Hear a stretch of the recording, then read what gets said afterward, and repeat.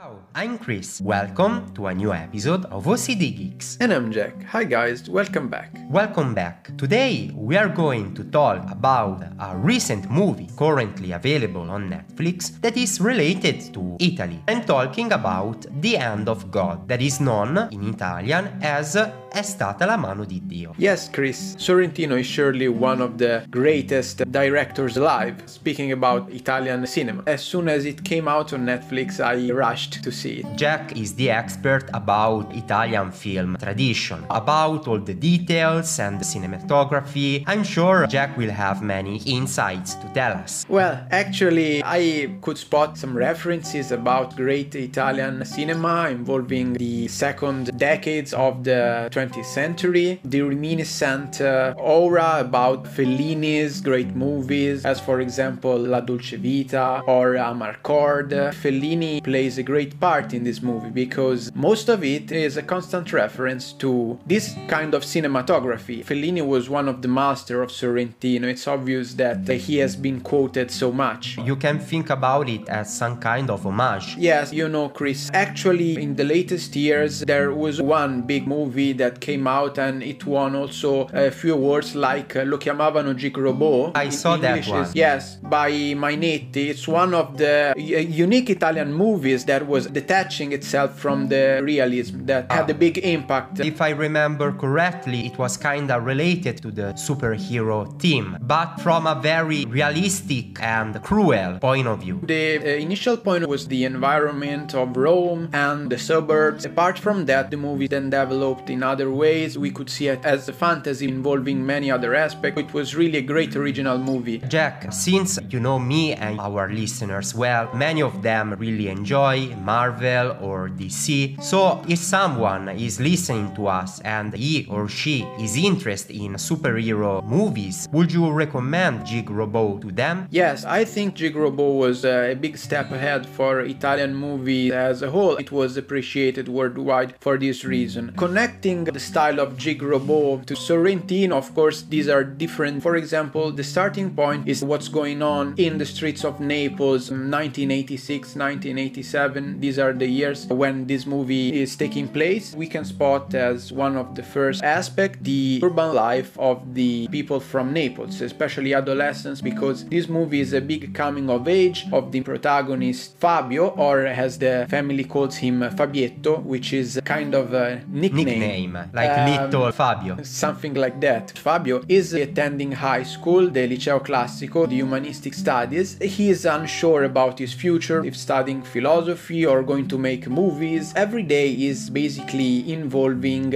new stimuli. What's happening around him? Well, the biggest part of the movie is Maradona, the favorite player of Paolo Sorrentino, finally moving from Barcelona to Napoli. At that time, no one believed that actually Maradona was going to join Napoli's team. Yes, because Napoli's previous president, Ferlaino, as they say in the movie, was resistant in spending a lot of money on the player market, so no one ever believed that the greatest player ever could come and play in Naples. Even the title of the movie, È stata la mano di Dio, The Hand of God, is also a clear reference to the famous quote by Maradona. Yes, the famous quote, but especially the gesture that Maradona did in the quarterfinals of the Mundial Cup of 1986, when Argentina faced England and Maradona scores 2 goals. But this gesture of Maradona was kind of a robbery. He touched the ball with the hand, but the referee didn't spot.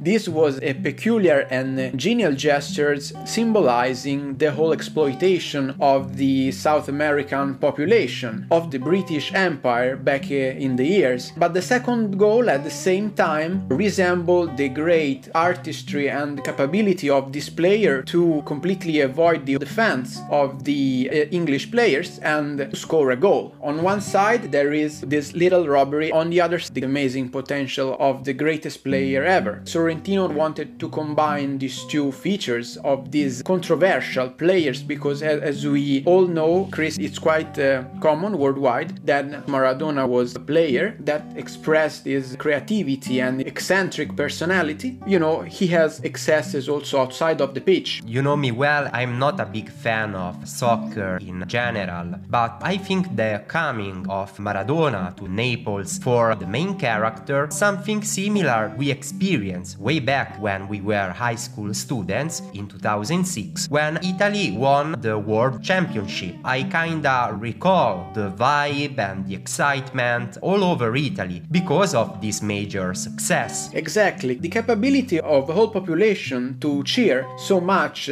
for one player was something unique. We all together cheered up for our national team, so a group of players, but this time it was only one player that could make all difference. The title is not random because the hand of God, it's the hand of the fate that shapes the personal happenings that will change Fabio's forever, but on the other side it's the hand of the player who was central to his adolescence that made Fabio grow up as a man and saved him somehow. In the movie, if you're watching in the original Italian, the characters spoke with Naples accent. I was able to understand pretty much everything. You know, sometimes you can hear a word or an expression that is peculiar to Naples, so I was not able to catch 100% of what they were saying. Yes, Chris, I think most of the Italian people who are not from Naples will use subtitles on this movie because some parts are very difficult to understand completely. You know, I have an advantage on this point because my mom is from south, from a little city in the province of Caserta, near Naples. I know the Napolitan dialect, so it wasn't difficult to follow the movie without subtitles. I was very nostalgic throughout the vision because it reminded me many people that I know coming from the south and from Naples itself. Sorrentino depicts characters very good and this collective union peculiar of southern people. There is a big connection between the movie and the roots of part of your family. Sure, Chris. Actually, one of the first scenes of the movie is Fabio going to high school in Liceo Classico to the school of Salesiani. Actually, it's also very close to the house of my grandmother south in the province of Caserta. So I also have this school of Salesiani in the house really of my... cool. Yeah, that's very cool and made me go even deeper into this movie while I was watching it. The movie, as you said, takes place in the 80s. Beside Naples culture, you can specifically see what was like, you know, around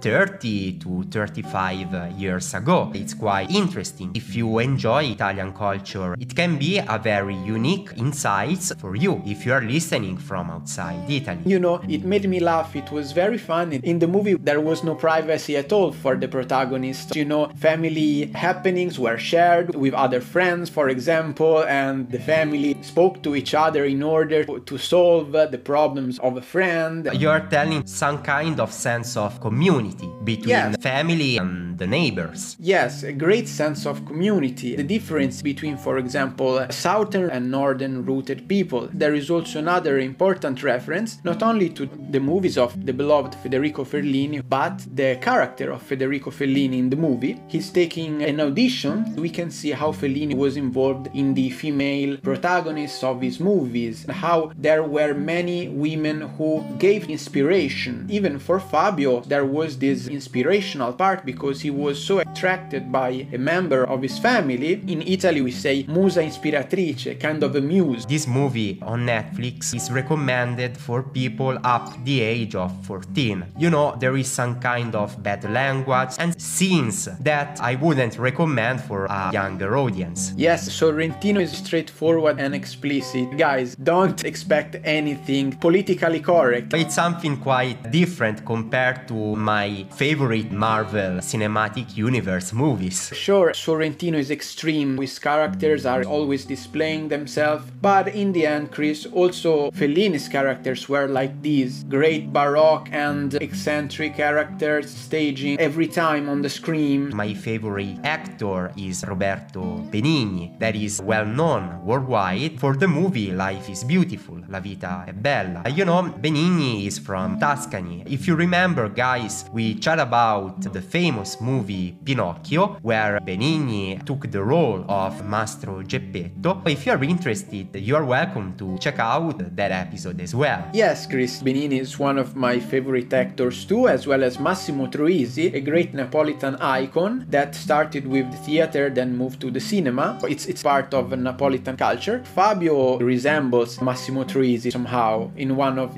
his greatest part in movies like Il Postino back in the 90s. You know, Italian cinema is full of masterpieces. I would totally recommend to our international listeners to check those out as well. Sure, Chris, I recommend to all our listeners to watch this movie because it's a great act of love of Sorrentino, partly also autobiographical, to the cinema overall. As he says, when reality is poorly satisfying, cinema could be a great act of distraction and love. So Jack, would you recommend our English speakers, listeners, just to keep the original Italian with English subtitles? Yes, totally, Chris. I think they could appreciate the inflection of the dialect, which is so important in the Italian culture. Yeah, you remember, guys, recently we chat about Tear Along the Dotted Line. In that case, it was the typical Roman accent. In this movie, you will discover a different style of accent that is, of course, the Naples one. Even Zero Calcare, we recommended to watch in the original language, and for Sorrentino, it's just the same. Okay, sounds good. Guys, let us know if you watched the movie, what's your opinion about it. Feel free to reach us on Instagram and Twitter at Chris_OCDGeeks as well as Jack_OCDGeek. Don't forget to check our website www.ocdgeeks.me. So for now, let them talk about freaks. We stay tuned on OCD Geeks.